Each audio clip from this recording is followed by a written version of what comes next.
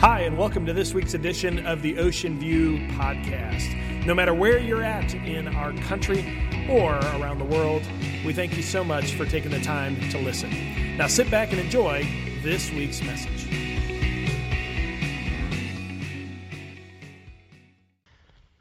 You might recognize him if you saw him, but you certainly wouldn't recognize his name. Asclepios, the Greek word for serpent, the Greek god of medicine who had come to be associated with healing, the guy whose staff a serpent slithered up. And people would come from miles and miles around. Celebrities and politicians, famous people would pay exorbitant amount of money to drink a potion, a sedative. It would make them fall asleep, and then they'd go into this vaulted room, and as they lied down, they would pray that one of the snakes that were filled in the room would crawl across them and bring them healing. This is the kind of environment that Pergamum was. And in this city, a group of Christians lived. A church started there.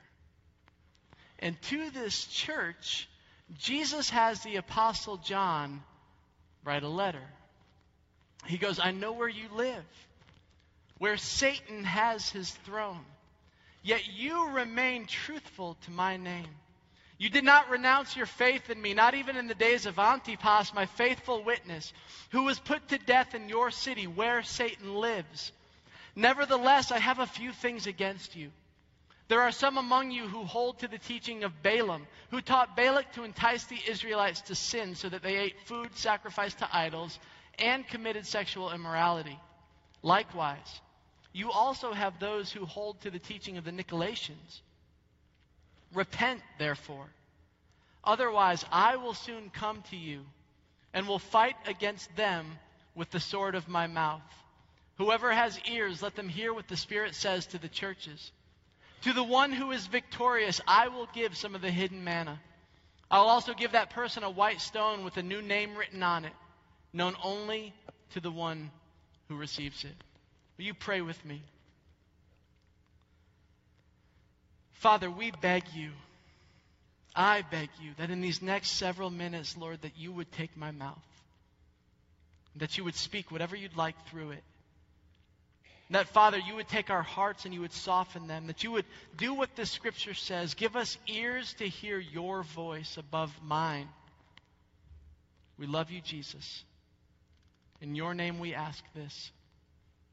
Amen. I have a confession to make. And I don't want you to judge me, but I've always been one of those people that when it comes to Christmas versus Easter, I like Easter better. I've never been a real big fan of Christmas. I mean, don't get me wrong, I like what it represents, but around Christmas time, it's just everything's cold and dying and like bleak and bland. And then around Easter time, everything is bright and coming back to life, and we celebrate new life. And I've always liked Easter more. Until this year. Now, I felt like the scales were starting to balance a little bit on account of a couple of things I'm about to tell you. The first of which I'm going to ask you, before I tell this story, just got to put this out there. I need to remind you that I am not a monster. That's going to be really important in a minute. So I am not a monster. This past Easter, it was just a few weeks ago. You know how everybody gets those pictures of their families at church, these beautiful pictures that look so effortless for you guys to get your families to pose a certain way? My wife and I have 4 kids that are all under 6 years old, right? And getting all of us together in a picture that everyone is proud of is a little bit like trying to capture Bigfoot on film. It's so rare, like it's so unusual. And we tried so hard this year. Like I was really being a bit willful. And this is the closest we came. We got this picture here. I don't know how much you can see of this picture, but this is me looking down on my 4-year-old Eli, who had just decided he was not taking a picture that morning. Like I said, I really need a picture for Easter. And he was like, oh, no, thank you. It's like, no, buddy, like, I just want one of those nice family pictures. And he was like, oh, I'm not going to participate, you know. And he started to have this little meltdown. And while he's having the meltdown, Anna Kate, my 2-year-old, decided that she would start marching through the preschool, swinging her arms. Just, you know, so she's off doing her own thing. I never understood, by the way, the expression herding cats before, until trying to get my family to take a picture.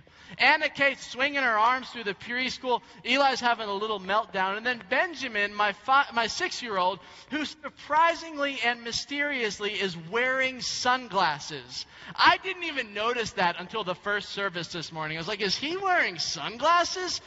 So strange. He brought with him a stuffed bunny rabbit that he thought he should see how high he could throw into the air. Like, that was a good use of his time while Anna Kate's swinging her arms and Eli's having the meltdown. So Benjamin starts throwing the bunny up into the air, which probably would have been fine, except until it landed on top of our infant daughter, who had been sleeping.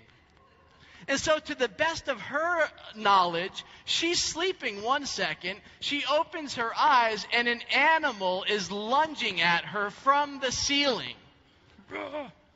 The whole thing fell apart.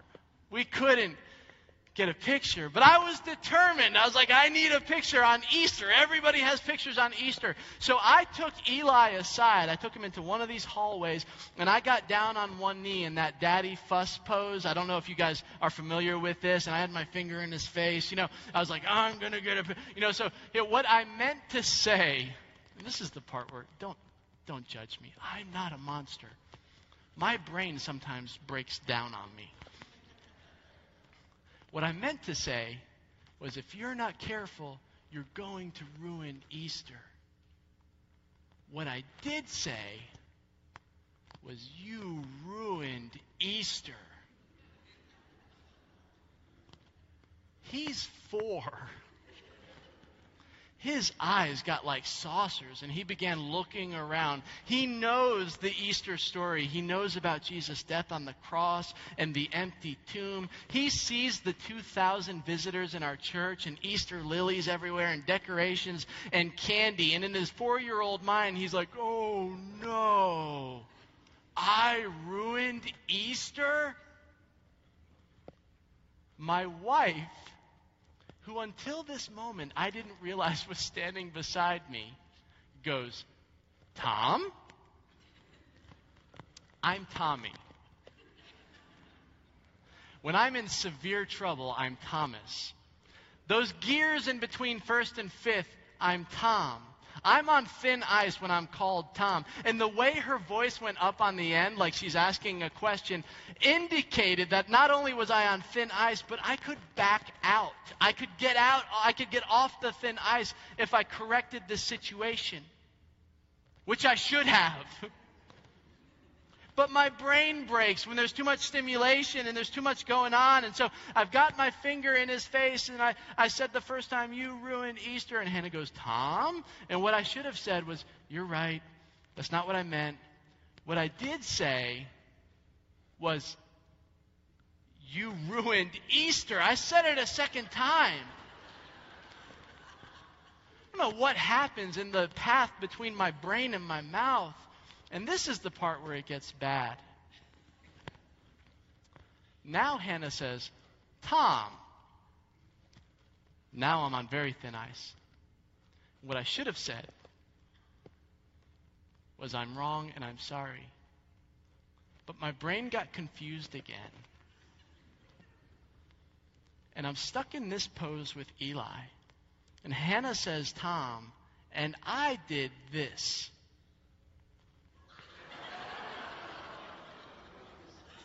I know.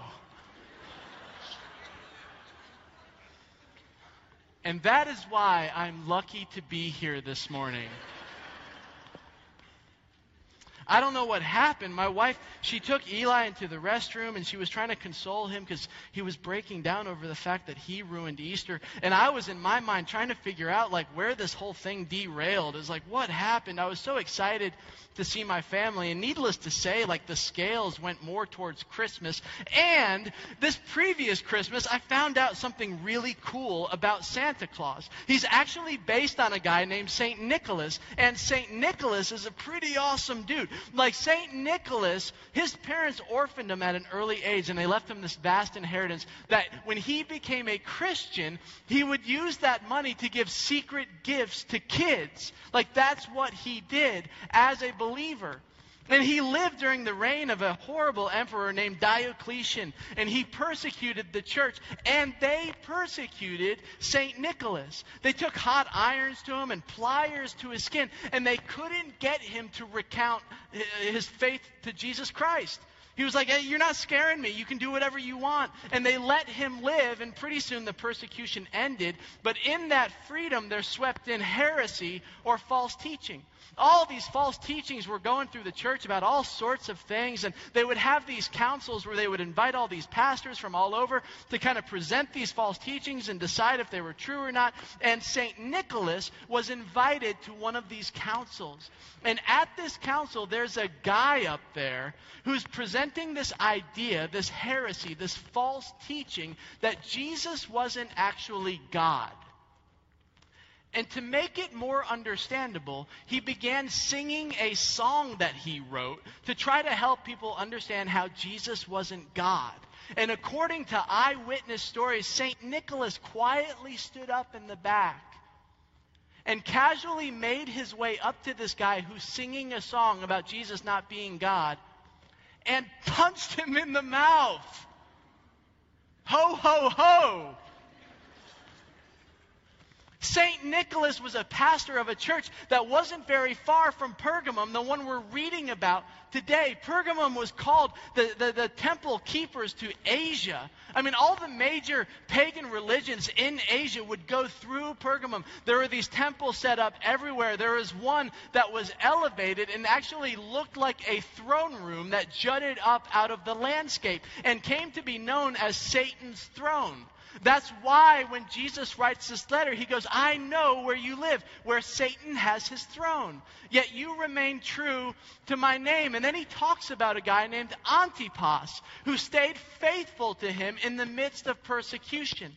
You see, peddling religion became sort of a source of revenue in this church. They would sell anybody anything. And when the Christians moved in, they didn't like it. So the pagan priests went on the offensive against the Christians. And they found this guy named Antipas. And according to history, they put him inside of a bronze bull.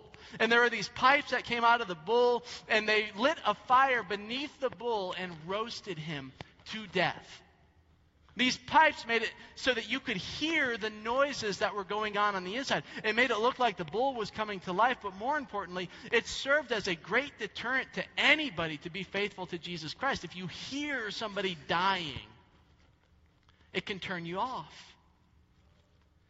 And according to history, he died praying for his church.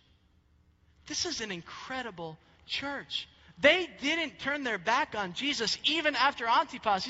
Jesus says, you didn't renounce your faith in me. Even in the days of Antipas, my faithful witness, who was put to death in your city where Satan lives. I mean, this is an incredible church. And soon after this, the persecution ended, but the false teaching I just told you about moved in. And this is what Jesus wants to put on the radar of this church. He goes, to the angel of the church in Pergamum write. This is his letter to them. And he goes, these are the words we said last week. The way Jesus refers to himself in these letters indicates to us what it is he's writing to them about. These are the words of him who has the sharp, double-edged sword. He's talking about the Bible. All throughout Scripture, we're told that the Bible is the way you separate truth from fiction. It is a double-edged sword. It cuts the truth of God's word. And they were living in an environment that had all these different religions represented, and all of these different worldviews and viewpoints were being poured into Christianity. I mean, the name of the city itself, Pergamum, means mixed marriage. And Jesus wants to put on their radar. He's like, listen, Satan has learned that he can't intimidate you through killing you. So he's going to change his strategy. If you can't kill them, corrupt them. That's all you got to do. Just water it down, mix in some other viewpoints, and watch their faith become weak, anemic, and ineffective. And that's what he says in this letter. He goes, I have a few things against you. There's some among you who hold to the teachings of Balaam. If you want to read about this Old Testament figure, Balaam, turn in your Bible sometime to Numbers around chapter 25. He's this guy that represented Israel. Israel is God's chosen people, and Balaam is God's spokesman to Israel.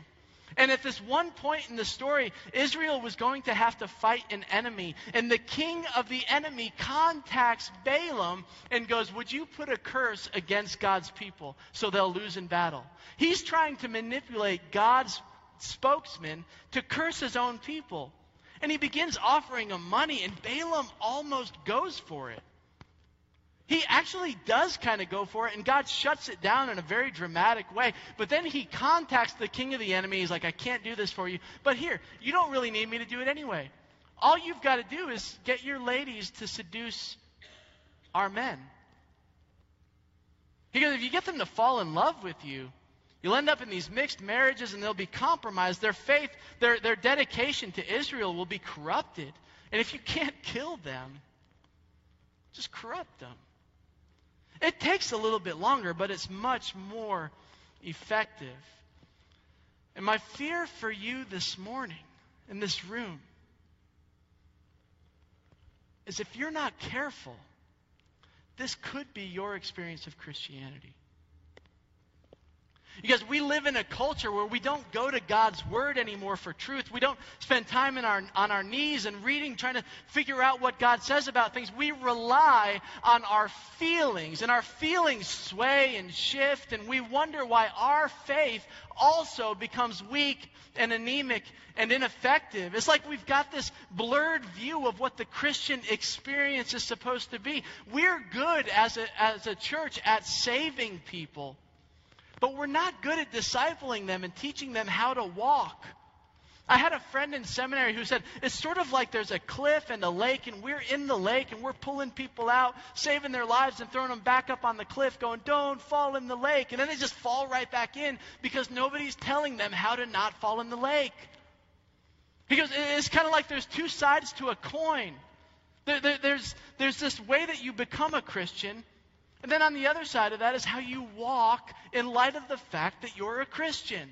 And we don't do a very good job with that side of the coin. And we end up with people whose experience of Christianity is so boring that they look back at their old life and go, man, I was better off. Maybe I could start incorporating some of my old life back into my new life. And we end up with this mixed marriage between the two. We're not experiencing what God created it to be. Recently, my wife and I had the opportunity to take our kids to Disney. And some of you guys made that experience available for us. And I don't know if I've ever told you thank you. And a thank you from my mouth, a thank you card, like that doesn't even do it. Thank you from the bottom of my heart. That's the coolest thing you guys could have ever given us. We were closing the chapter on being a family of 5 and becoming a family of 6, and what a way to go out, you know? And so one night, we put the kids to bed, and after they went to sleep, we loaded the van and we packed up. We did all this stuff. We stayed up all night, getting it ready. And then early the next morning, we threw everyone in the van. We didn't tell them where we were going. And I don't know if you've ever made the drive to Florida, but it's long. I don't know if you've ever made the drive to Florida with 3 kids under 5 and a 7.5-month pregnant wife. But not very long into the drive, our daughter got a little car sick. And I don't mean to be gross, but she began to puke on herself. It's like, ugh, And then Eli is a sympathy puker, so he's sitting beside her and he's puking on himself too. And then Hannah is 7.5 months pregnant, so she's freaking out a little bit. And then Ben's is in the back going, I am not going to puke, but get me out of this car. And we were in Georgetown.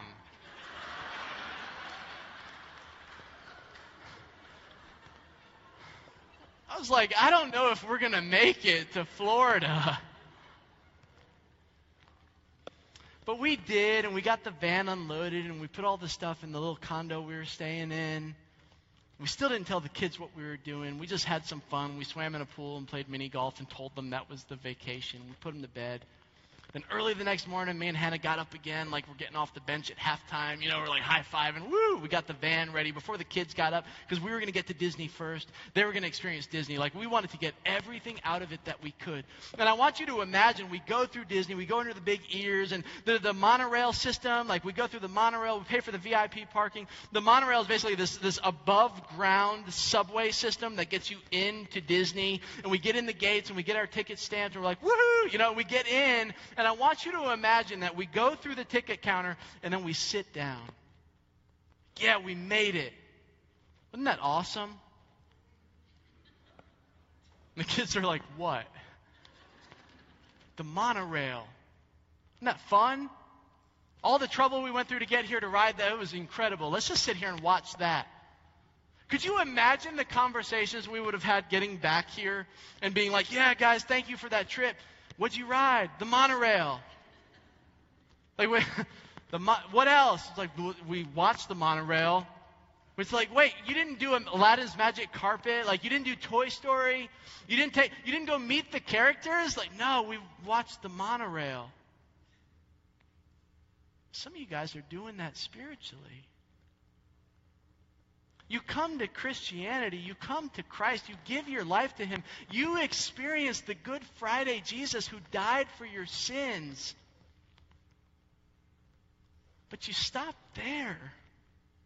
You get your ticket stamped into the kingdom. Now you're in the kingdom and you've sat on the bench and you're looking back at your old life going, that was a lot more fun. This is the Christian experience? This is the Christian life? It seems so boring. And to an audience who's struggling with this, Paul writes a letter called Romans. And in this letter, Paul says to this audience, he goes, I bet you guys think that you're Christians because Jesus died for you. And there's crickets. So they're like, yeah? Is that a trick question? He goes, it's not a trick question. It's a dead Jesus. Like, what can you do with a dead Jesus? You can sing to a dead Jesus. You can thank God for a dead Jesus. But you can't get life out of a dead Jesus. He goes, at just the right time, Christ died for us. We're thankful for that. That's the Good Friday part of the Easter weekend message. He goes, so God demonstrates His own love in this, that while we were sinners, Christ died for us. But since we have now been justified by His blood, turn the coin over, how much more? 4 times in a very short piece of Scripture, Paul goes, how much more? Circle, underline, highlight. How much more shall we be saved from God's wrath through Him? For if, while we were His enemies, we were reconciled to Him through the death of His Son, how much more, there it is, having been reconciled, shall we be saved through His life? He goes, you guys haven't turned the coin over. You're still singing to a dead Jesus. You've gotten your sins forgiven, but you're sitting at the gate to Disney. You're in the kingdom, but you're not exploring the park. Like, you could be having so much more. Don't waste it.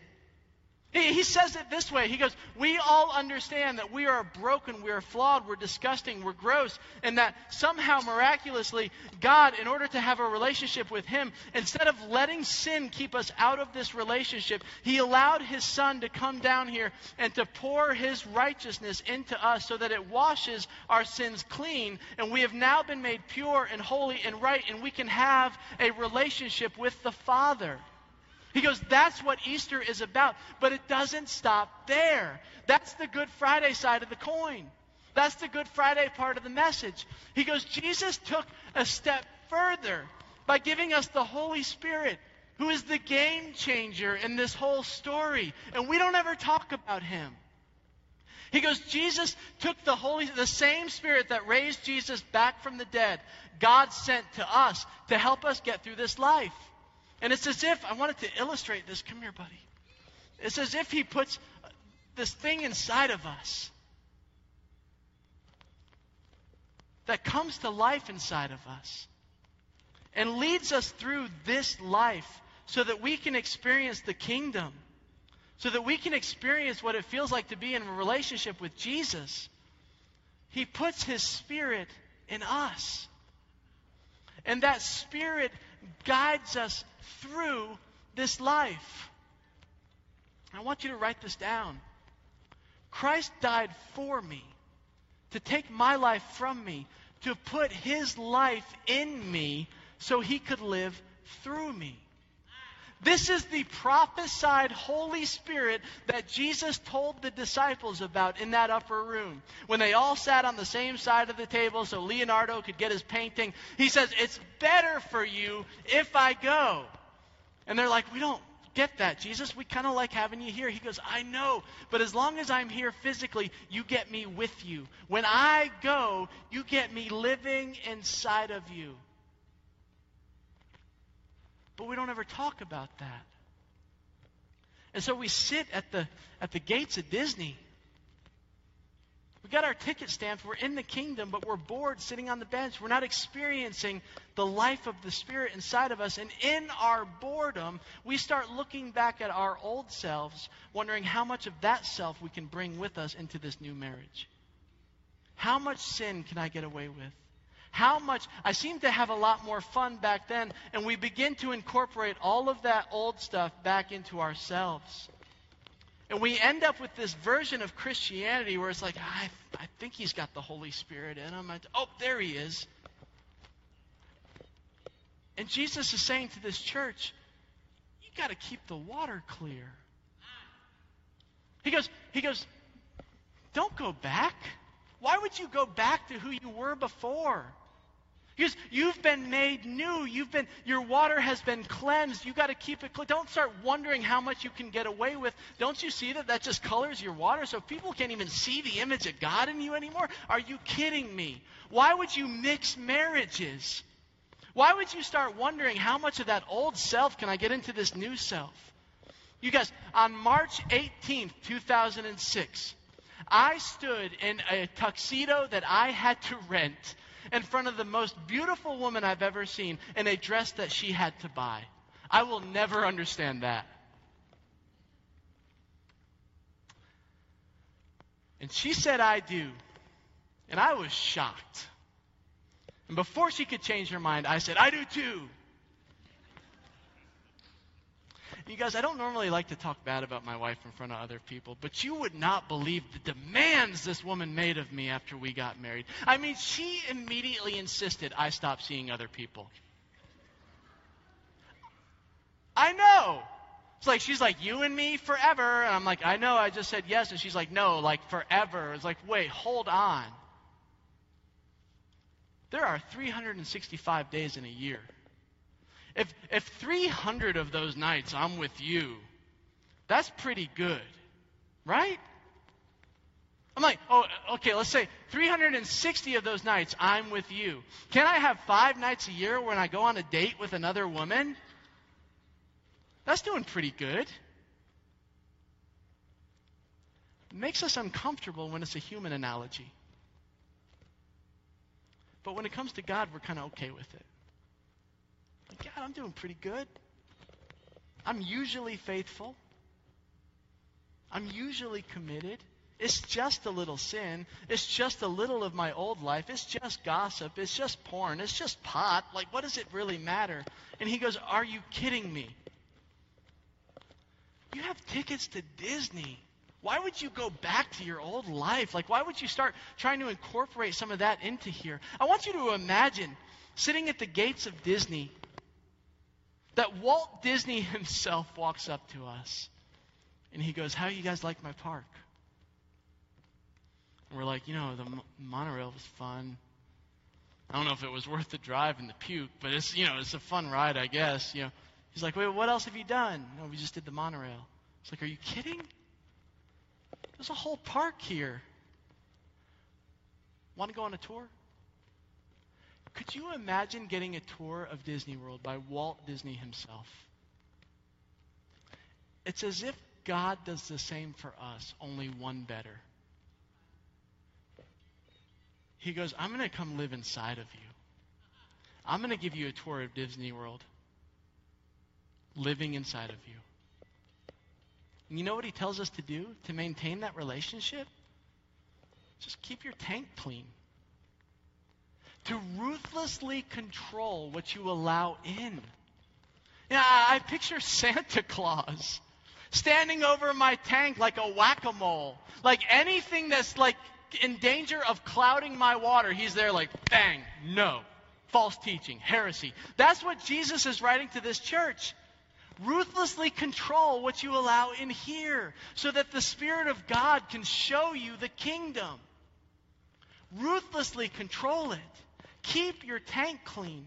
Stop wondering how much you can get away with. If you're asking that question, you have no idea what I've done for you. And this fight will go on forever. We're always going to be at battle with our own flesh and keeping our tanks clean. And that Easter Sunday, I am embarrassed to tell you that story. It's like, you've been a Christian for how long? And you're still yelling at your kid and making your wife feel bad? Are you serious? At church on Easter. And the Bible is clear that this fight will never end. There's this Native American parable. I can't find the origins of it. But the gist of it says there's this young Cherokee warrior. And he is a skilled warrior. He's incredible. But he's also very impulsive and very aggressive and very arrogant. And so sometimes his actions put the whole tribe at risk. And so the tribal elders call him in and they want to have a discussion with him. And one of them leans in and says, "Son, I know exactly what's going on with you. There is a condition that all human beings have. There are two wolves inside of you. And one is aggressive and selfish and impulsive, and the other is peaceable and kind. And they will always be warring with each other as long as you live." And the young Indian, the young warrior says, "Which one wins?" And the elder says, "The one you feed." Don't allow anything in your tank that's not keeping your water clean. When you become a Christian, God puts the Spirit that raised Jesus back to life inside of you. Feed that Spirit. That comes through reading the Word, through spending time in prayer, through Bible study, through staying connected to the vine. When Jesus is talking to the disciples in that other room, he goes, "You have one job. Stay connected to me." That's it. Don't ask how much you can get away with. You're missing the point if you do that.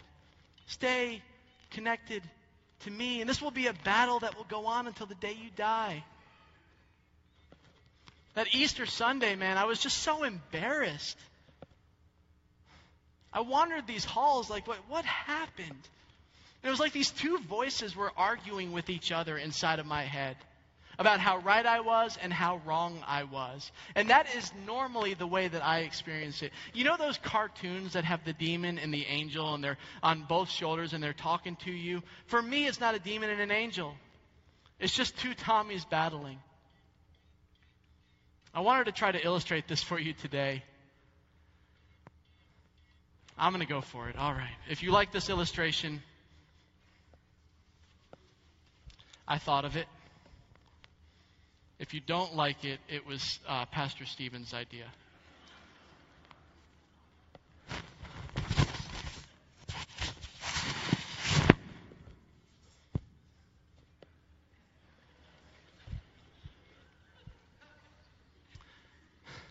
This is normally my Christian experience. On one shoulder, you got old Tommy. And I have this little spat with my wife and my son, and I make them feel bad. And old Tommy is like, "You got nothing to feel bad about." And I'm like, "Right on, old Tommy." He's like, "She should have respected your parenting. She called you out in front of your kids. I mean, she should have listened to you." And I'm like, "That's right, old Tommy." And then new Tommy leans in, and he goes, "You need to ask forgiveness." Ouch. Old Tommy leans in and goes, "You got nothing to be forgiven of." And new Tommy goes, "Doesn't matter. He who's been forgiven much has much to give. You need to ask forgiveness." And they both start leaning in and talking to me. You know how I tell the difference between them? This one looks like me. And he says stuff that Tommy would say. In his flesh. Because you guys, I started the service today by telling you I'm not a monster. The truth is, the Bible says that I am a monster. There is this thing living inside of me who is a monster, who's ruled by sin, who is dark and is always going to lead me astray. But because of what Christ did on the cross, and He put His Spirit inside of me, I have access to a new Tommy who will also lean in and tell me the right things to do. Which one are you feeding? You know what the Bible says is true of these Tommies? This one says things the old Tommy would say. This one looks like me, but he says things I would never say. Go ask forgiveness. Go say you're sorry. And what's true in Scripture is that the one you listen to more is the one whose voice you hear more. The more you listen to the old you, the quieter and quieter this voice becomes. But the more you listen to the new you, the less and less you hear this voice. So which one are you feeding? This is the other side of the salvation coin.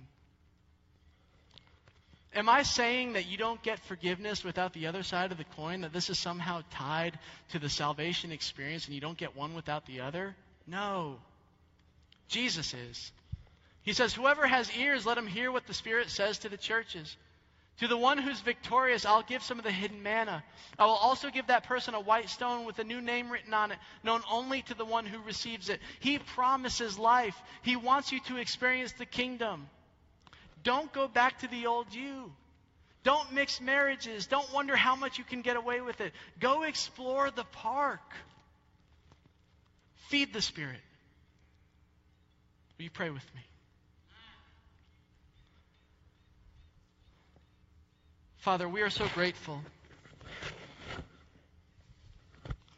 that you didn't leave us down here on our own to figure out our way through life. That you didn't abandon us, Lord, to our own flesh and our old sinfulness, our own selfishness, Father. But you gave us access to you through a Spirit who lives inside of us, who connects us to you, just the way that I experienced on that Easter Sunday. Who leans in and tells us what to do. And the more we listen to that voice, the less we hear the other. Father, we will always be at battle with our old selves. And the warning to this church is a warning to all of us. To starve the flesh. To feed the Spirit. To not mix the two, Father, but to experience the life you've created for us. The Christian experience the way you intended for it to be, where we're ruled and governed and led by your Spirit. And Father, when we ask the question, how much can we get away with it? We have a total misunderstanding of what you intend for us and what you give us access to. And Father, if there's anyone in this room who's never turned that coin over, Father, we pray that today will be the day they do that. Where they accept not just the Good Friday Jesus, but also the risen Easter Sunday Jesus. He gives us access to you and your Spirit and the life, the new life in Christ. We love you, God, and we thank you for this morning. In Jesus' name we pray. Amen. Thanks so much for listening to today's podcast. If you would like more information about the ministries at Ocean View, or if you'd like to speak to someone directly, you can visit our website at www.ovbc.org. Thanks again for listening. Have a great day.